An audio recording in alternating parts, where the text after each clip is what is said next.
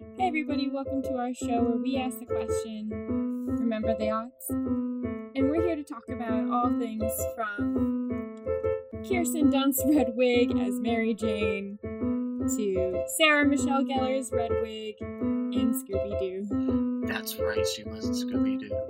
Yeah, she's great. Are we going to talk about Scooby-Doo? We have to. Yes. I watched it recently. And if you remember Guitar Hero being on the PlayStation 2, then the Xbox, then the PS3, and the Wii, and the Xbox 360. Whoa. Well, that's a lot. But it does connect to today's topic. I'm Courtney. This is Tom. And we're your co-hosts on the show, Remember the Odds. Woo! In today's episode, we are talking about the epic Knights of Sidonia by Muse.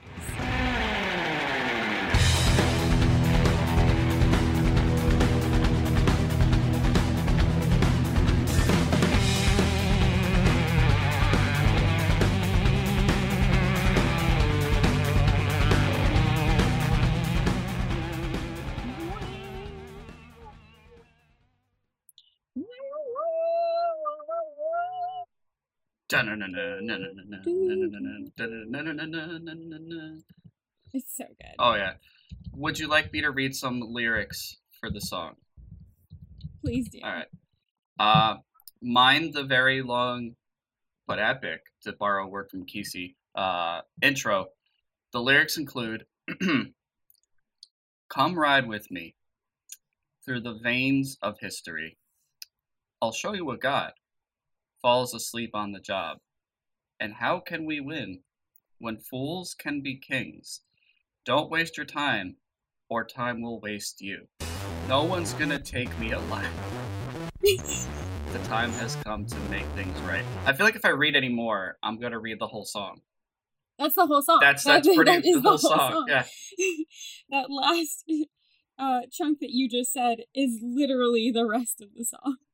So I guess we can get started on like the beginnings of the band. Who is Muse? Yes, I would say that Are they? This is definitely more, for the band at least, I know that you're much more of a fan. Like, I've always loved this song, and I do like other songs, but I really only started listening to Muse because I got your recommendation, and I was like, whoa, I need to listen to more of Muse, and you gave me some of their best hits, and I still have them in my playlist to this day. Oh, that's amazing. Yes. Yeah, I got into Muse when I was in the 8th grade, and it was more with their third album, Absolution, which had the singles Time Is Running Out, Stockholm Syndrome, which to this day is still one of my favorite songs, and Hysteria. When their fourth album came out, Black Holes and Revelation, that was in 2006. Yes. So at that time, I knew the single had come out. I knew it was the last song on that album, but I didn't realize in the context of the entire album that it was going to stand out so much as it did, because it ends the album, and when you're going through the entire album, it just sort of fits the flow of it. But once it's out of that context, it really does hit differently. Yeah. So, So I got some notes. Cool. On the beginning of Muse. All right. Muse is a band that started in the early 1990s when the members all attended community college in Teignmouth. I assume in England, right? Yeah, okay. It's in England. That just goes to show you that good things can come out of community college. Oh, of course. Yeah, absolutely. I mean, like, what a great thing to happen. So, Matthew Bellamy, the lead singer of the band, he was auditioning for another band with the drummer, Dominic Howard. Mm-hmm. And Dominic Howard liked his sound, so he became the lead singer, the songwriter, and the frontman for this other band. Okay. When they decided to split and make their own band called Rocket Baby Dolls. Rocket Baby Dolls. They asked Chris Wolstenholme to join their band, but he was also a drummer, so they basically told him to learn how to play the bass to be in the band, and he said, okay, I'll just go learn the bass. The ingenuity. A normal thing to just pick up. Yes. So they changed their name to Muse because I thought it sounded more professional, and it does. And it was a much sleeker design. It's a very simple design. It fits into a lot of the crazy imagery that they like to use in their albums. And yeah, they've been playing together ever since. Every single member in the band is still the original member from 1994. Oh, wow. Which, yeah, it's amazing. I mean, their commitment is A+. So they've taken a lot of influences from Jimi Hendrix and Jeff Buckley and Tom Morello. But to me, I get a real feeling of Rush, the band. Yeah, I definitely see that. There's a lot of similarities between like topics and the combination of like synthetic and like electronic music versus like rock and alternative rock and progressive rock. So they combined a lot of influences, and Matt Bellamy even has said that Spanish rock and like Spanish guitar has been a huge influence for him. Oh, that makes sense. Yeah. Yeah, I think it makes a lot of sense with the sound of Knights of Sidonia. Oh, yeah. There's a whole lot of influences there that I remember having looked through when I was doing research on this episode. Mm-hmm. And like Matt Bellamy in general is such an anomaly. Like, first he auditions for a band. Yes. And then he says, okay, now I'm just going to take over. He didn't actually say that. I don't know if he said that. But essentially what happens is he auditions for a band, and then he becomes the core of the band. That's awesome.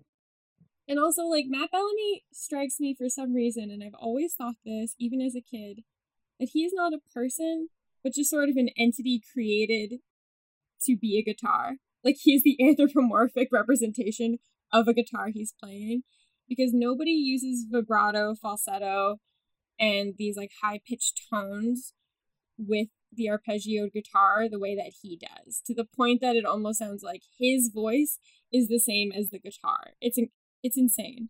Yeah, the guitar, especially for this song, I don't know if we want to jump into the song just yet, but there's a lot of influences and complex sound design that's involved in this song. Mm-hmm.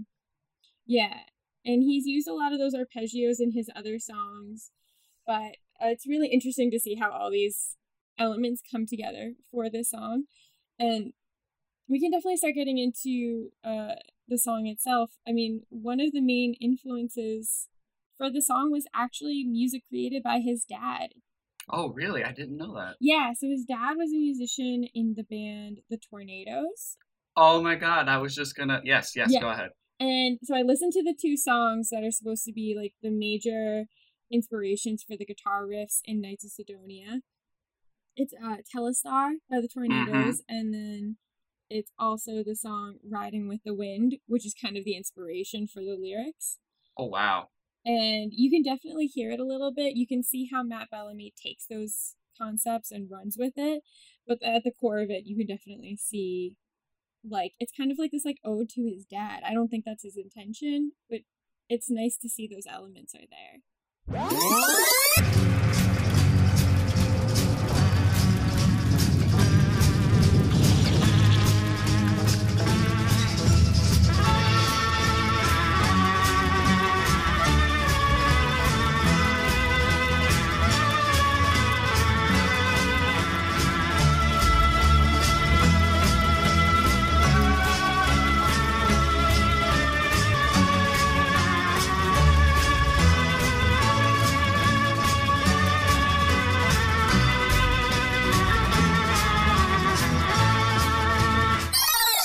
That's beautiful. I really didn't know that was his dad. Like, when I looked into it, I definitely, because I looked up the song Telestar, or Telstar, and definitely, because that's an instrumental song, but like, definitely that guitar riff, that sound that it makes, that like really high surf rocky sort of vibe. The moment I heard it, I'm like, oh yeah, this is absolutely like, because that's the whole opening bridge for Knights of Sidonia.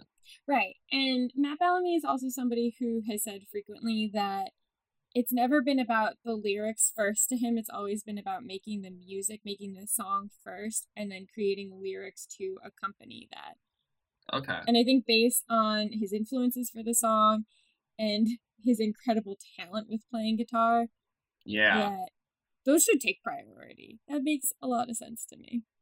Oh yeah, and the song, with the focus on the music and the atmosphere it creates, that definitely leads towards allowing for a very dynamic and interesting music video. Yes. I don't know if you want to jump into it yet. I do just want to say from from a little bit of what I looked into the song itself, like I know it hit like really high on the charts. Like that was their takeaway steel hit from that album, if that's fair to say. Mm-hmm. I know it came out, what is it, 2006. November? Yes. Mm-hmm. And then I became very familiar with it because of Guitar Hero. Guitar Hero was this weird thing when we were kids that took the elements of DDR, Dance Dance Revolution, but somebody decided, hey, let's put it on a guitar of all things. Yeah. Oh, that deserves its whole episode. Yeah, Guitar for sure. Hero. Yeah. But I think like what made this song stand out, because it's not like the last song in the game. It's not like, what were the last songs in the game? They were like Raining Blood by Slayer, which that's intense, and then One by Metallica, and then Everyone Remembers Through the Fire and Flames being the extra song at the end. But Knights of Sidonia stood out because like you don't expect it to be as difficult, but when that bridge comes up, yeah, oh my god, like like I went back on YouTube and watched people play that song to like 100 completion on expert mode. It's exactly how I pictured it. It's a very scrawny man with no shirt on playing Guitar Hero.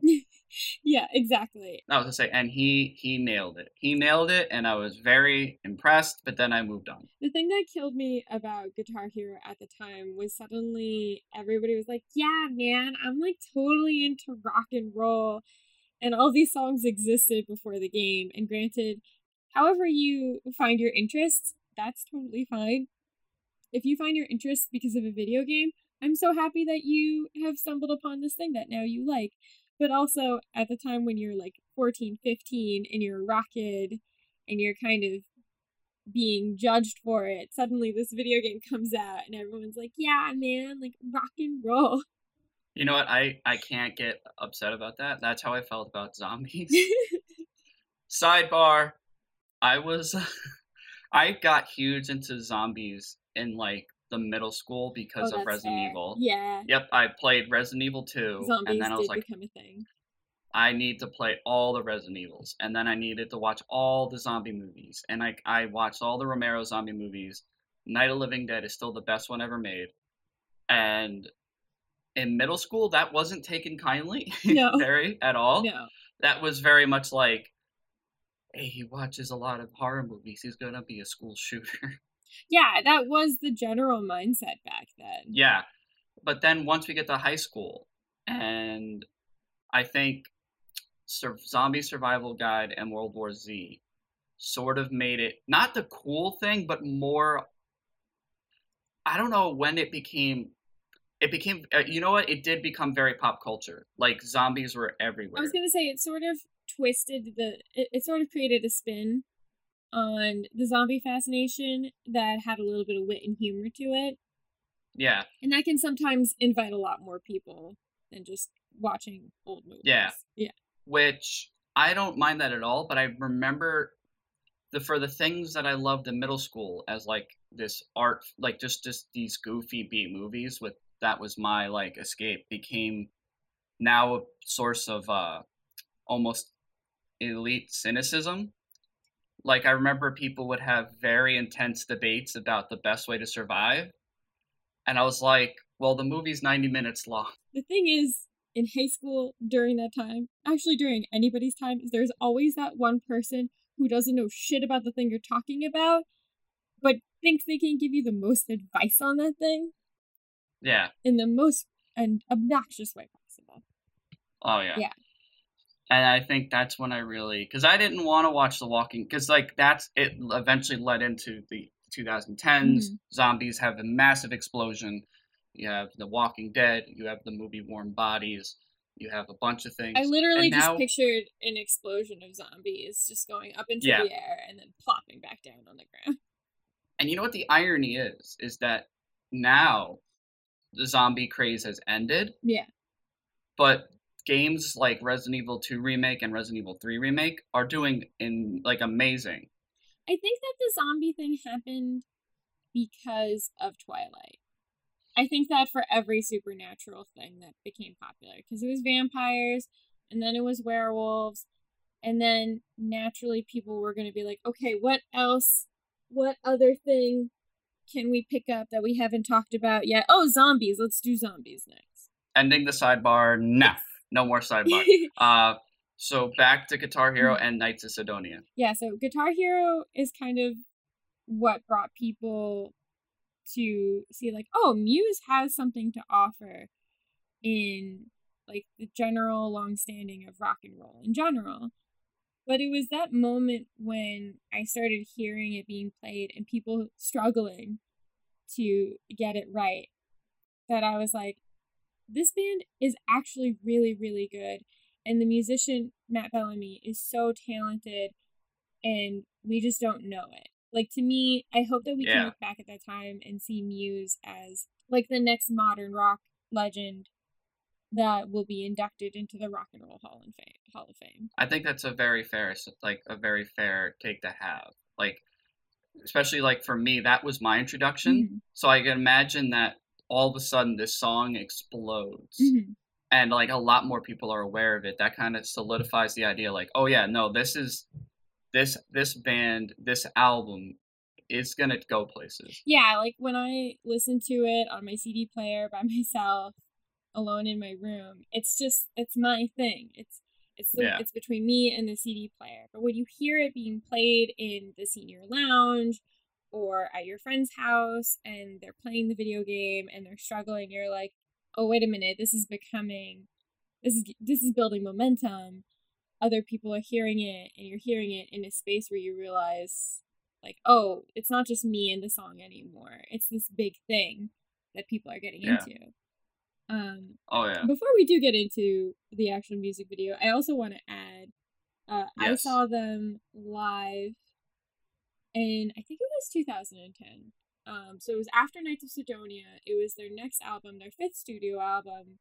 What an amazing show.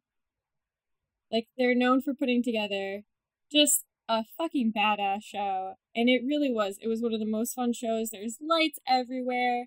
They bring out this piano that when he touches the keys, it lights up on that key. Oh, that's beautiful. It was so much fun. It was really great. My college roommate at the time, her and her boyfriend, they got tickets to go. And then it was also her boyfriend's birthday. So he was, like, given tickets for better seats. And he was just like, we don't know what to do with these extra tickets. So they gave them to me and Joe. And we went. And it was such a blast. They're also, like, they're much more danceable in, like, a live setting. Oh yeah, no, there's definitely a groove element. Yeah. Like, as a few of the other songs, when you hear them, there's definitely, like, that groove. They have many influences. I mean, even on this album alone, like, I saw some references to, like, Depeche Mode, Millionaire, Lightning Bolt, Sly and the Family Stone, and, like, specifically for this song, like, music from southern Italy, which kind of adds to that whole spaghetti western vibe they went with for the song, and especially the video. Yeah, and I think that they're such a good band. I stopped listening to them after the album that Knights of Sidonia comes out on, just because I think that Black Holes and Revelations is them really reaching for the top. It's them saying, like, we're here, this is what we do, this is what we're good at, and we're here to show you. And then they get their mainstream success. They get a song on Guitar Hero 3, and then Matt Bellamy becomes a playable character in Guitar Hero 5, I think. Oh my god, that's when I dropped off. Okay. I have no idea. That's what I looked at. So then the 2 albums after that kind of imply a band who are sitting safely at the top. I don't think that their music is bad. I think that they've always had a stronger fan base in Europe and in England. That makes sense, right. Yeah, and I think that's why we kind of stopped hearing about them. I think the albums are supposed to be pretty good. They kind of lost interest with me a little bit, but both albums after this one win Best Rock and Roll Grammy. So I mean, it just goes to show you that they are still doing really well, and kudos to them. Yeah, no, definitely now is the time to go check out those other albums. I think I will. Yeah. I'm definitely interested. Now, if you want to do this amazing transition, this music video, there's a lot to unpack here. For good. Not saying a bad thing, but this music video, It's the best. I think if anything, this music video was inspiration for this episode. Yes, it was. I was like watching old videos because now that we've been getting into our Remember the Odds podcast, we've both been going back into the things that we love from our childhoods, and like in one part jest, and then in one part nostalgia. Oh, this really was amazing. And then watching this video made me think we really need to do Knights of Sidonia. I also thought that we should do one more song that isn't The Reason by Hoobastank before we get into our upcoming mini-series. We're doing a first mini-series, guys. Ooh. It's gonna be fun. Stay tuned. It's gonna be... We're transitioning from episodic to linear storytelling. We're evolving. We're trying our best. So I felt like we had to bring in one good song before we get started on that. That's totally fair. This is where I really went down the rabbit hole. I fell in love with the making of this music video. I had not seen this music video in a long time, and I remember really liking it back in the day, but I had no idea just how much it was involved in this video. And not only that, but just how, like, rewatching it, I'm like, this captured my attention the entire 6 minutes. For sure. And I wanted to rewatch it several times. We've been rewatching Firefly as a household, which has a very similar vibe. It's, it's a space western. Space cowboys. Mm-hmm. And what can be more fun than space cowboys? Nothing. Courtney, do you want to hear the plot as written by IMDb for the music video? They have an IMDb plot line? Yes, they do. Oh boy, that's amazing. Because the production involved, like, I don't know, there are some musicians nowadays who make really grand, big music videos, but not to, like, the extent in which this was a thing back in the day. It's different now. Yeah. Like, if you are going to make that big of a statement with your music videos, you're going to do something huge and insurmountable, like Beyonce's Lemonade. Or even This Is America. Right, exactly. Like, you're doing it to make that statement. It's not about just making a good music video like it was back in the day. Yeah. There's either this sense of statement or even because of the internet age, this sense of virality. Like, something about this has to take off or else it gets lost in the confines of the internet. But, like, this music video is essentially a film. Like, it is a short film. The plot, according to IMDb, in the accompanying video to Muse's 2006 magnum opus, a rogue hero with no name fights to liberate a town from the clutches of its ruling sheriff. I like that the plot completely ignores the whole sex triangle that goes on. Yeah.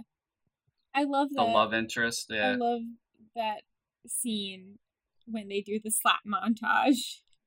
Yep. Into just, like, ending up with no clothes on and having sex. Because what's interesting?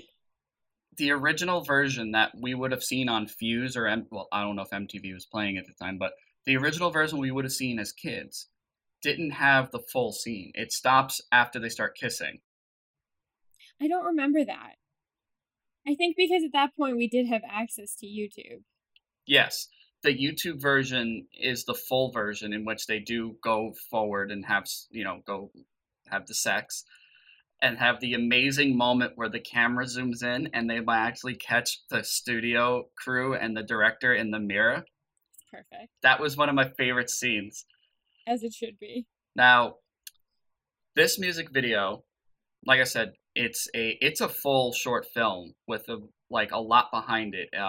They shot it in 5 days. Mm-hmm. There was 3 days in Romania, 1 day in London at the Black Island studio where they did all the blue screen when the band played in front of the blue screen and they digitally put them in the video, and then 1 day in Red Rock, California. That's a lot of traveling for one music video. Yeah, some of the people involved. Let's see. The cast includes you'll find these people on IMDb with prolific careers. You have British actor Russ Bain as the protagonist, or the man with no name. He's so very much. Yes, that is the man with no name. That is reference to the spaghetti westerns where you have the Man with No Name trilogy with Clint Eastwood. Then you have Richard Brake as the sheriff. He's been in a few things. I was gonna say that sounds familiar. Yeah, and he shows up in other projects from this director. And then Cassandra Bell as the love interest, aka Princess Shane Kuriyami? Okay. That's her official character's name.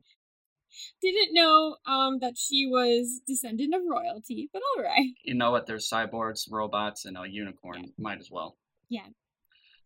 The director of the video, and this is where I really dove deep. His name is Joseph Kahn. He was picked as the director because he had worked on a few previous projects with the band. Okay. He is a Korean American filmmaker, and he became big for working with like a list of artists. Like, it's unbelievable. He worked with acts such as Eminem, Britney Spears, the Backstreet Boys, Jennifer Lopez, Lady Gaga, Wow. Samantha Mumba, Taylor Swift, Samantha Shakira. Mumba. Yeah. Dr. Dre, Snoop Dogg, Kelly Clarkson, Mariah Carey, Christina Aguilera, 50 Cent, Destiny's Child, George Michael, and the Jonas Brothers. Wow, that's an incredible list. Yeah, he has a long list of artists he's worked with. And then he's actually, do you remember from 2015 that short film with James Van Der Beek for the Power Rangers? What? No. Oh, you did. What are you talking about? You didn't know this? Okay, in 2015, a short film was released online called Power/Rangers because Saban Entertainment got very upset that there was a short film made without their permission. Sure, they did. But it stars James Van Der Beek and a bunch of the former members of the Power Rangers in a short, gritty film about the Power Rangers like 20 years later. Oh my god, I had no idea. Yeah, it was written by James Van Der Beek, and I know that He wrote it? yeah, James Caan directed it, but he's also done a few films. One I watched last night called Detention, which when you watch it, you definitely see that Knights of Sidonia influence. The editing is all over the place. It's very fast-paced, very witty. I liked it a lot, but I can tell why a lot of people didn't like it. What happens in Detention? Are there horses/unicorns that turn into motorcycles? It is a horror comedy slasher film. Okay. But there's also time travel involved and aliens. Perfect. and a boy who has the power of flies. When you say that, do you mean he can flies? Or he just brings out the flies? They come to him in the way that fish go to Aquaman. It's more like he's super strong, but has sticky hands and vomits acid. Well, that sounds great. I don't feel too good about drinking my mango juice anymore. I'm sorry. No, it's fine.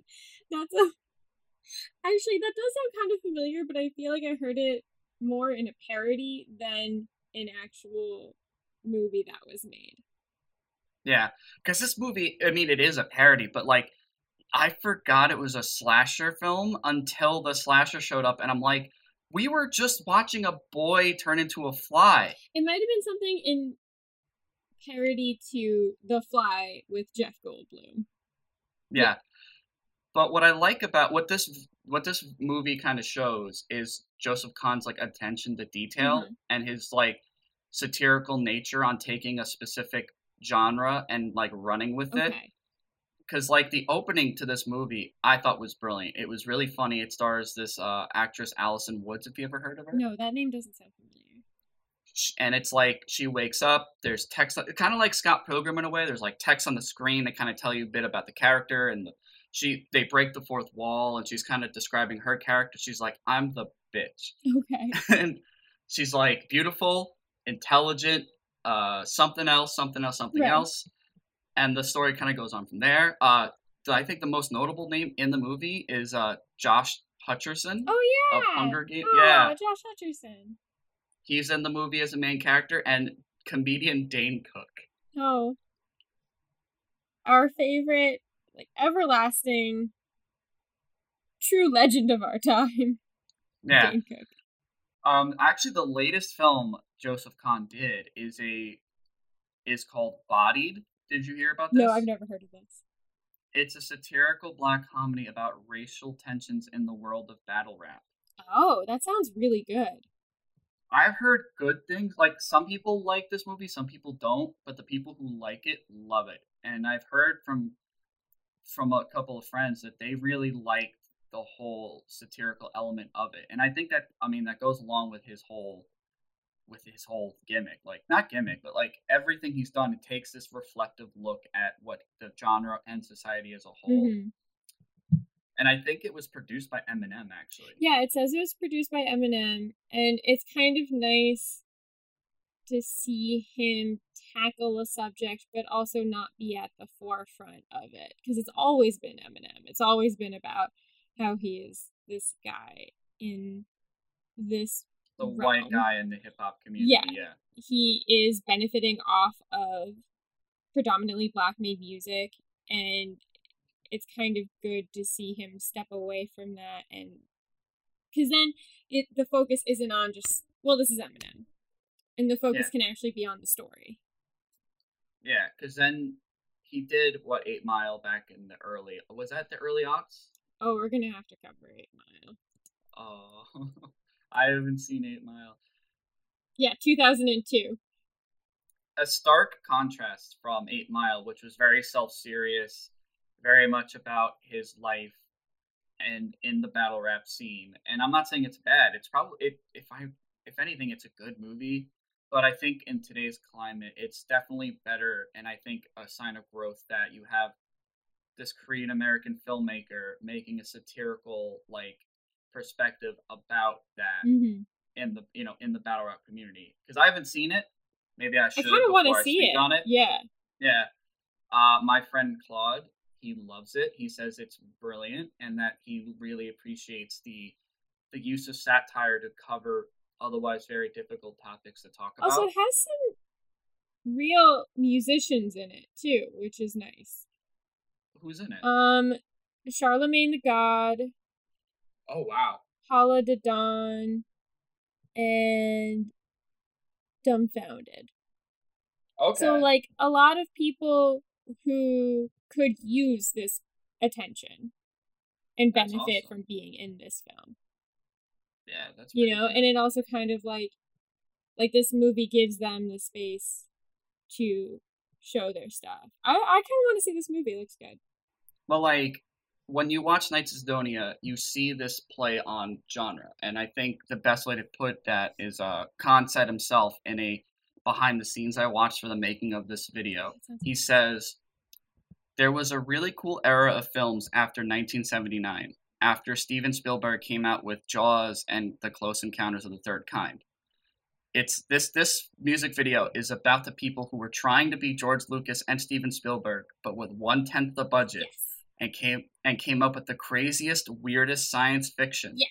These were American movies, like westerns or science fiction, but usually funded by some European arms dealer and directed by a completely crazy, coked out director. That's amazing. That's such a perfect description. Yes. In this video, how would you say it opened? First of all, this also, I don't know if this was, it's before digital really blew up, but at this time, I still believe a lot of films were being shot digitally. This was shot on traditional 35 millimeter. God bless their souls. Yeah. And you see it in obviously the footage was altered, but you still get that sense of grainy, old style 70s filmmaking in the production. Do you want to talk about how the video opens? I'm honestly drawing a little bit of a blank right now on exactly how it opens. No worries. I'm remembering different elements of it, but I don't remember the exact scene that it opens up to. It opens up with our protagonist waking up out of bed, the man with no name, doing a bunch of karate moves, each with their own names. The Circle of Death, the Snake Viper. I wish I had written them down. They are outrageous names. I remember the flaming ball. Yes. Because that's actually something I would do in Tai Chi, is it would look like you have like a ball of energy with you. What I like about this actor so much is he does these Joaquin Phoenix in Joker level contortions with his body and finds the way to play them seriously and comedically all at once. Because he's playing it so seriously, but it's so funny at the same time. The way his eyes gouge open as he's doing the different poses for the different karate moves. It's so great. He has like a real energy about him as the protagonist. Oh yeah. Yeah. 100%. Everyone, I will say that from what I watched and the description from the cast and crew, it was a brutal shoot. They went real hard. Like, I know, like, we're joking about, like, it's a parody, it takes all these, but they really committed to it. The attention to detail is phenomenal with this music video. Yeah, I think it's a love letter to this kind of filmmaking. Yeah. And also, at the same time, part of that love letter is being aware of all of the cheese that comes with it. Oh, yeah. It was a tough shoot. They had, like, 400 extras on set at any given time. Are you serious? Yeah, 400 extras. So many people. Mm-hmm. All the exterior scenes where they're, in the town and they're fighting people and then in the bar, those all took place in Romania. Mm-hmm. And I think what I love about that is that I think that's a decision made for tax purposes. I'm not 100% sure, you can say I'm wrong, but I think they shot in Romania to be cost efficient. But this is where James Caan's like satire comes in, because he even thinks, he goes, all right, so this is going to, we're replicating the 70s and 80s. We're filming in Romania.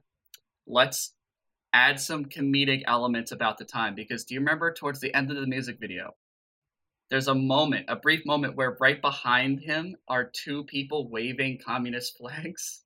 Oh my gosh, that's what it was. Yeah. He's making a direct joke reference to the whole, like, if you make a movie in this country, you must show some sort of pride or support for the country. Romania is actually supposed to be like a very, very beautiful country. And I have, oh, yeah. From a family that, of a little girl that I taught and babysat after she was my student, they brought me a hand-painted dish from Romania. Oh, really? Yeah, I still have it. It's absolutely beautiful. But there are so many elements in this music video that are so silly. Like, I just remembered, it's not the first scene in the music video, but shortly after, there's just footage of a hawk just staring knowingly at the protagonist, like, you know what you must do for your journey. I love that. Was it a hawk or an eagle? I thought it was a hawk. I think it's a hawk. It is a big bird. It's a big bird with very powerful eyes and a powerful beak. He's my favorite part of the whole video. Because it's like, it's right at the beginning. It's right before the major bridge hits. Mm-hmm. They do a zoom in on this goofy ass bird. Like, he's a powerful bird. He's just like, but his staring. Exactly. He has these like protruding eyes and his mouth's open, and it's like, this is a powerful bird, but even the shot they used is so goofy. But like throughout the video, like anytime there's an epic moment, you'll see a washout image where the film blends, where the eagle is transparently in the background flapping its wings as to incite our hero, the man with no name. Which, weirdly enough, I look back on it and I actually paid attention to the plot in the video this time. Mm-hmm. Because I think we were kids, it was just like, wow, that was a crazy video. But as an adult, I'm like, all right, so the main protagonist is just some guy who rolls into town to sleep with the sheriff's girlfriend.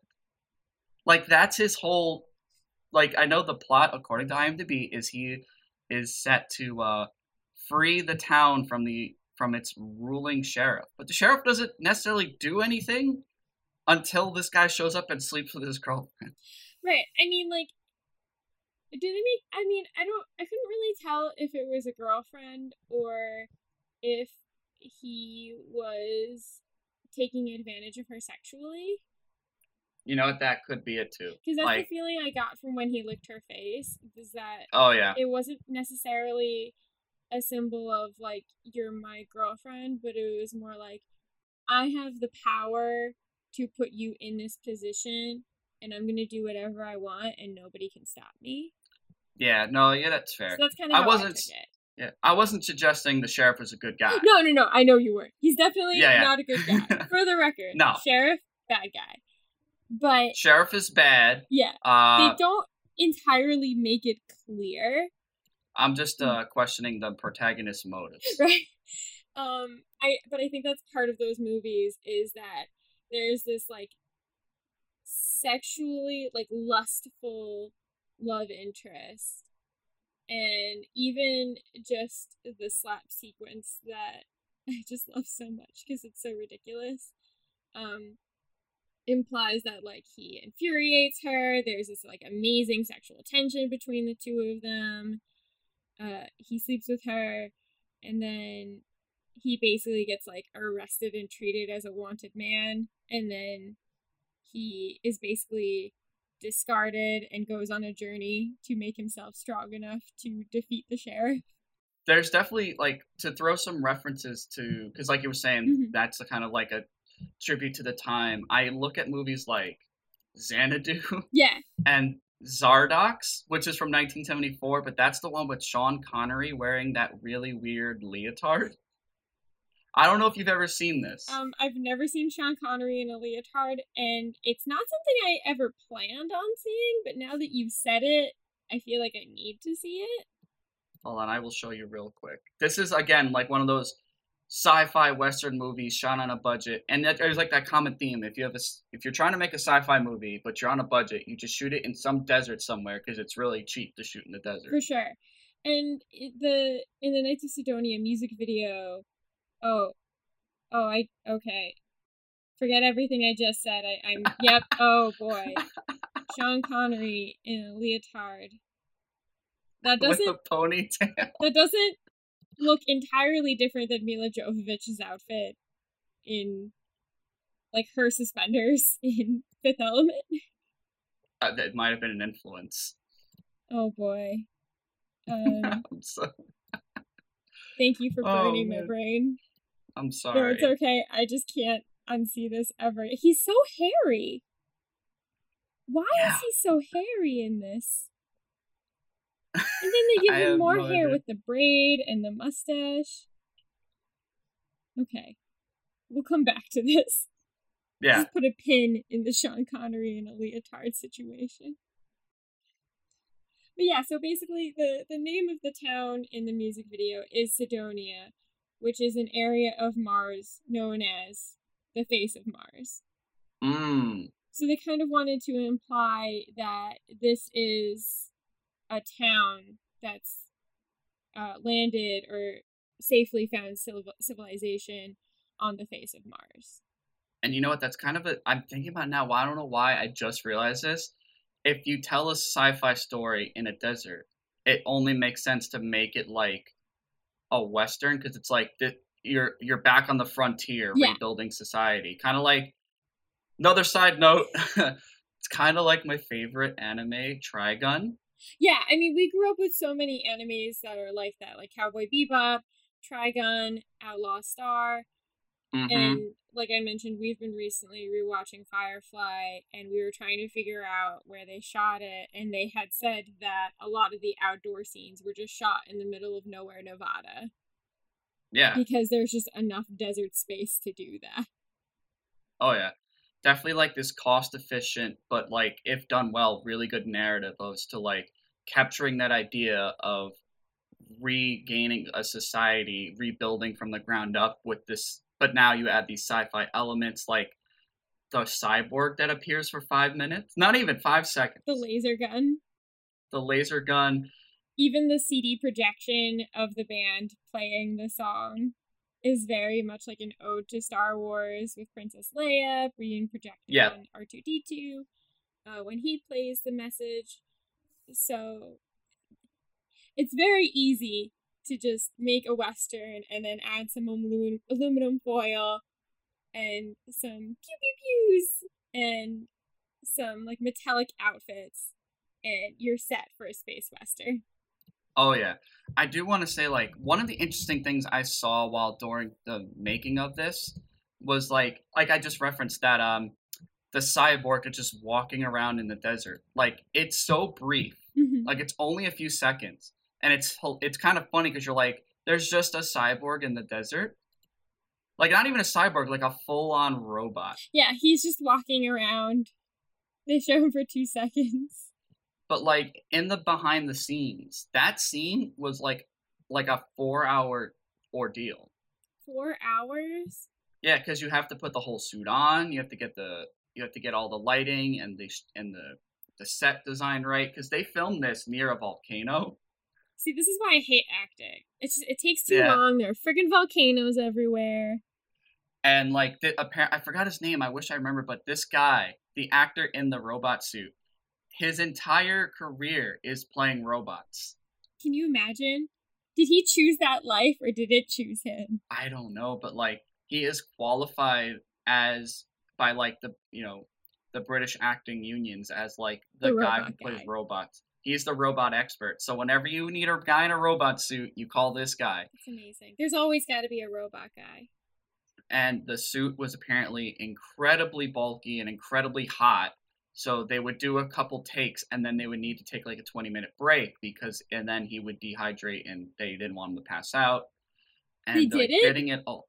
No. They didn't think that was a good idea in the desert? Yep. It's so, because like for like a 5-second cameo, there's so much like work involved, and I think that's why like I love this video, because like every time I go back, there's so much details that you don't necessarily pick up on. Like yesterday was the first time I noticed that during their sex scene, during that like that swing zoom in that they do, you see the director and the cat and the crew in the mirror as they're filming it, and they left it in. Like for the music video, that was deliberate, but like, do you know how many bad movies I've watched where they by accidentally left that shit in?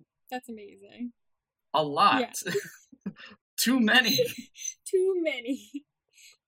I remember that was the thing about The Office too, that they said that they didn't have to worry about that because making it look like a low budget documentary meant that they could actually leave the boom mics in the shot. Yeah. Or let like the camera crew be seen in the background, because that's exactly what they were trying to create. You only see him, and that's the thing, you only see the director. Like somebody was casted as the director of this movie.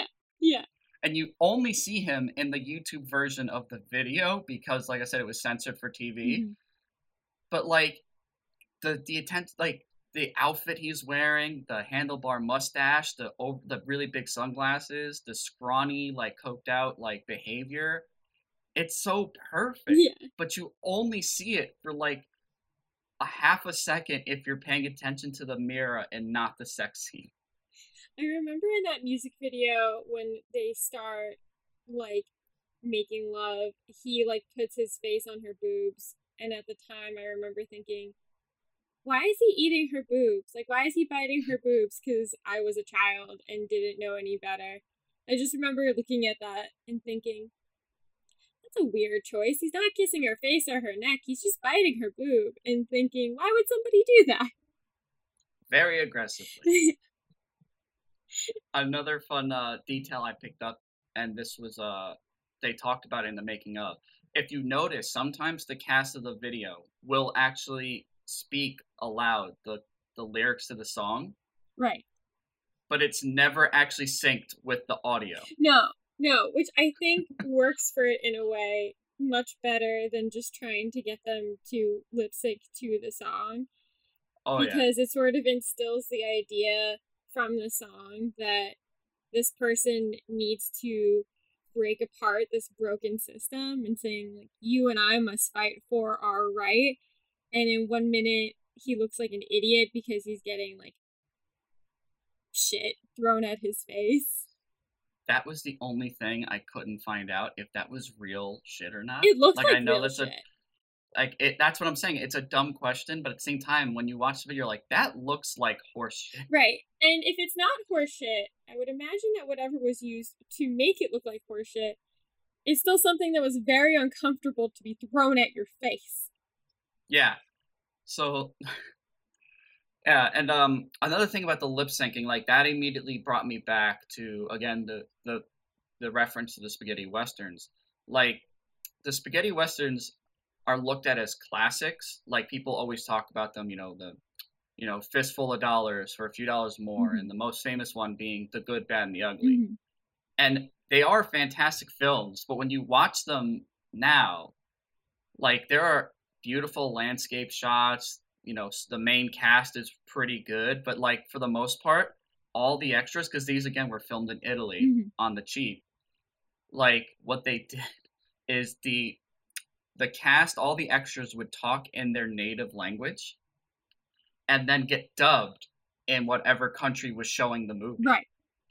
So when you watch, you know, Good, Bad, and the Ugly in America with, the English out of, because it'll be perfectly synced with like Clint Eastwood and the main actors, but out of nowhere you'll see like a side character speak, and you're like, wait a minute, that doesn't line up at all. They did not say that. And then what's funny is for my dad, he was born in Italy and lived there. He grew up on those movies because they featured a lot in Italy. And it was the reverse. All the side characters synced up perfectly, but not the main actors. That's what's so great about this music video is it does play on that what you're talking about, and it's something that always brings a chuckle to fans when they're watching a spaghetti western. It's always that's what I mean by like the music video being a love letter to how silly this kind of genre can be, because there is always that element of nope, that's not synced up quite properly. I don't know. You could probably elaborate on this more, but I did read when I was watching the making of Mm-hmm. the drummer of the band. He was talking about like they came up with this song, and then the video retrospect, like also when they were on tour in America and they were driving through the plains of Montana, and they were like, wow, isn't that something? Just look at that. And while he was looking out the window watching the planes roll by, the guitarist was playing just whatever makeshift riffs he could, and then they started syncing it up. They're like, if you play like this surf rock sort of thing, it does kind of add up to this weird, cool spaghetti western sort of vibe. Mm-hmm. Also, to throw this in, they were both wearing cyberpunk outfits for some Sure, reason, sure they were. like cyberpunk goggles, What else and would you be wearing in the Montana desert? Yeah. yeah, and one of the blasters from the music video. Oh, really? Yep. Of course.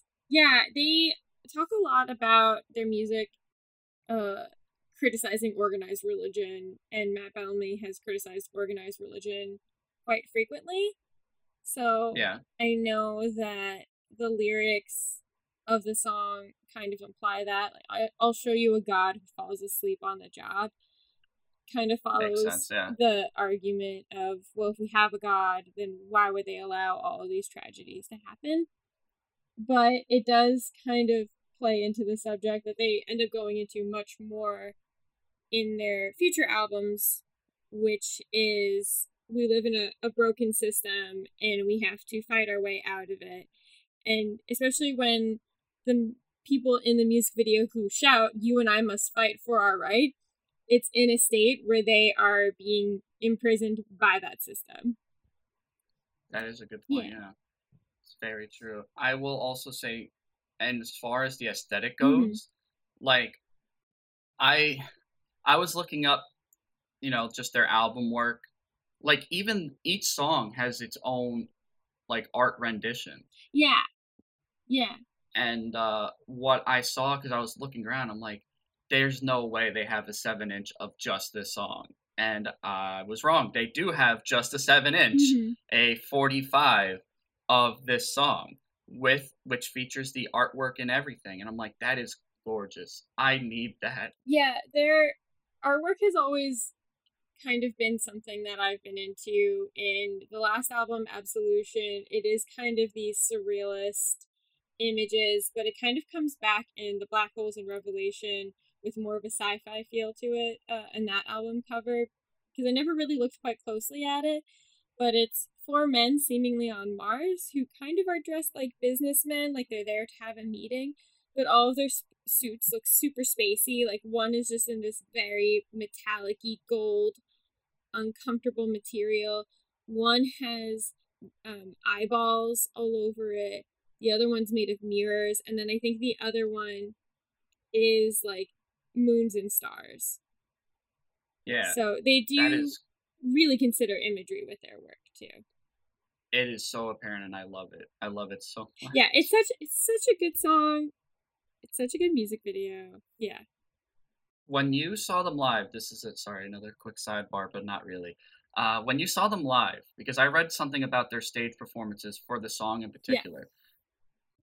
I read that ever since 2008, every time they play the song live, it intros with the harmonica theme from Once Upon a Time in the West, Mhm. originally done by Ennio Morricone, the Italian Yes, composer. who is also influenced by his dad. Really? Yeah, it says so on the Wikipedia page for Knights of Sidonia that George Bellamy ended up influencing Ennio Morricone.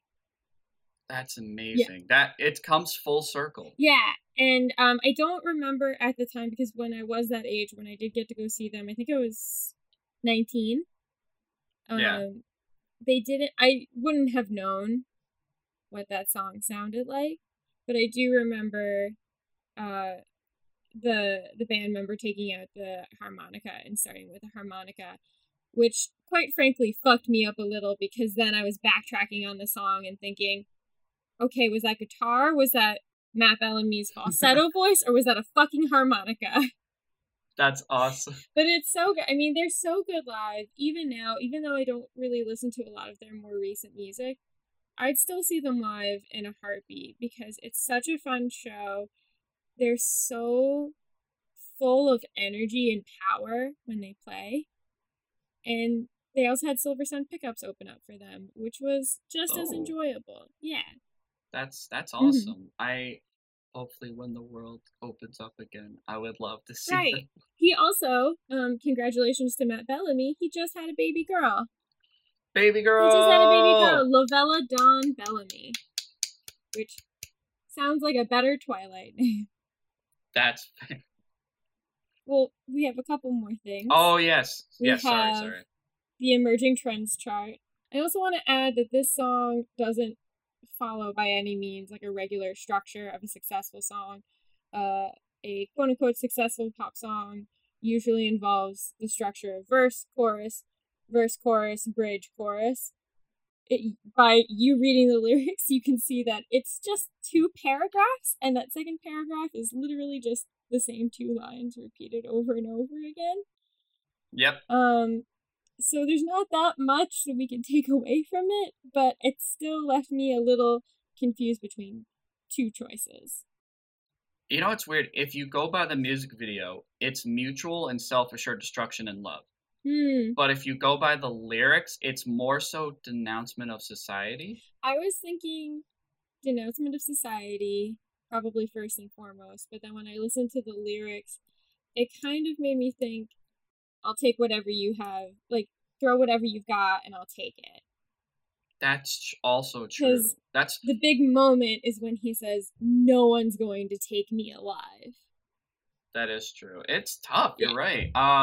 You know what? Quite literally for the chorus, I think it has to be take whatever you throw at me. Okay. Let's put it in there then. Yeah, because it's the big moment in the song, and then it plays for the rest of the song. And that's how you know this is just purely good music, because this song follows like no traditional song structure, and it's such a good song. It's so clearly about the music first, and I think even with the music video, you're watching it for 2 whole minutes before any singing starts, and yes, you never at some point think, okay, when are they going to start singing? I think we need to ask the question. What is the question, Courtney? Would this work today in 2020? Yes. I think hell yeah. I think like it makes sense. Like I wish my sister had watched it. I love that she didn't do her homework. We asked her to do one thing, and it's so funny because we posted the animation for the Shrek video, and she said, "Where am I, though?" So I thought, oh, she's gonna be pumped for this. Yes. And then she forgets to watch the music video for today's episode. Yep. But, like, in all seriousness, like, the song is a real banger. Like, it is. So good. It is. Wow. Yes. But the music video itself, like, just the music video alone, like, how long ago, not even that long ago, we had, like, the viral short film, Kung Fury. Oh, Kung Fury. You know, like, yeah, the internet loves this sort of thing. Yeah, I think if we made a new Knights of Sidonia, like, I think if it just came out now, if this was something brand new and fresh, people would be so pumped to watch it. Yeah, it would be like especially shot on film, you know, film nerds would really get excited about that in an unnecessary manner. Just to show that they know what the thing is. Yes. Just to let everybody know they went to film school. Yeah. I went to film school. I could tell they shot on 35 millimeter. Mm-hmm. But yeah, I think it would absolutely do well today. I think, like, even from the kid playing Guitar Hero getting it on expert mode, that was from a year ago. Oh, so that's not too long ago. No, people are still playing Guitar Hero. It's weird. It's really weird. I know I like the game, but I don't know if I could play the game right now. Yeah. Yeah. So guys, to our 2 fans, don't tell those Guitar Hero fans out there. I just don't get it. Post Malone's a Guitar Hero fan. Please don't tell him we're talking about Guitar Hero. I can't play Guitar Hero, but I can play regular guitar, and I'm very confounded why one does not inherently mean the other one should be easier. Yeah. You are better than me. I do not know how to play an instrument. Thank you. I try to play an instrument. I try to play 2 instruments. Is mayonnaise an instrument? Yeah. Is mayonnaise an instrument? If mayonnaise is an instrument, then we both play that just fine. Yes. I think that's the best way to wrap the episode. Thank you guys again so much for listening. Feel free to follow us on Spotify and our Instagram. Courtney, you want to shout out the handle? Yeah, so you can find us on Instagram for more interactive media on our page at Remember the 00S Podcast. So Remember the Aughts Podcast on Spotify, and you can find us on Instagram on Remember the 00S Podcast. Alright guys, thank you so much. Stay tuned. And remember, mayonnaise is an instrument.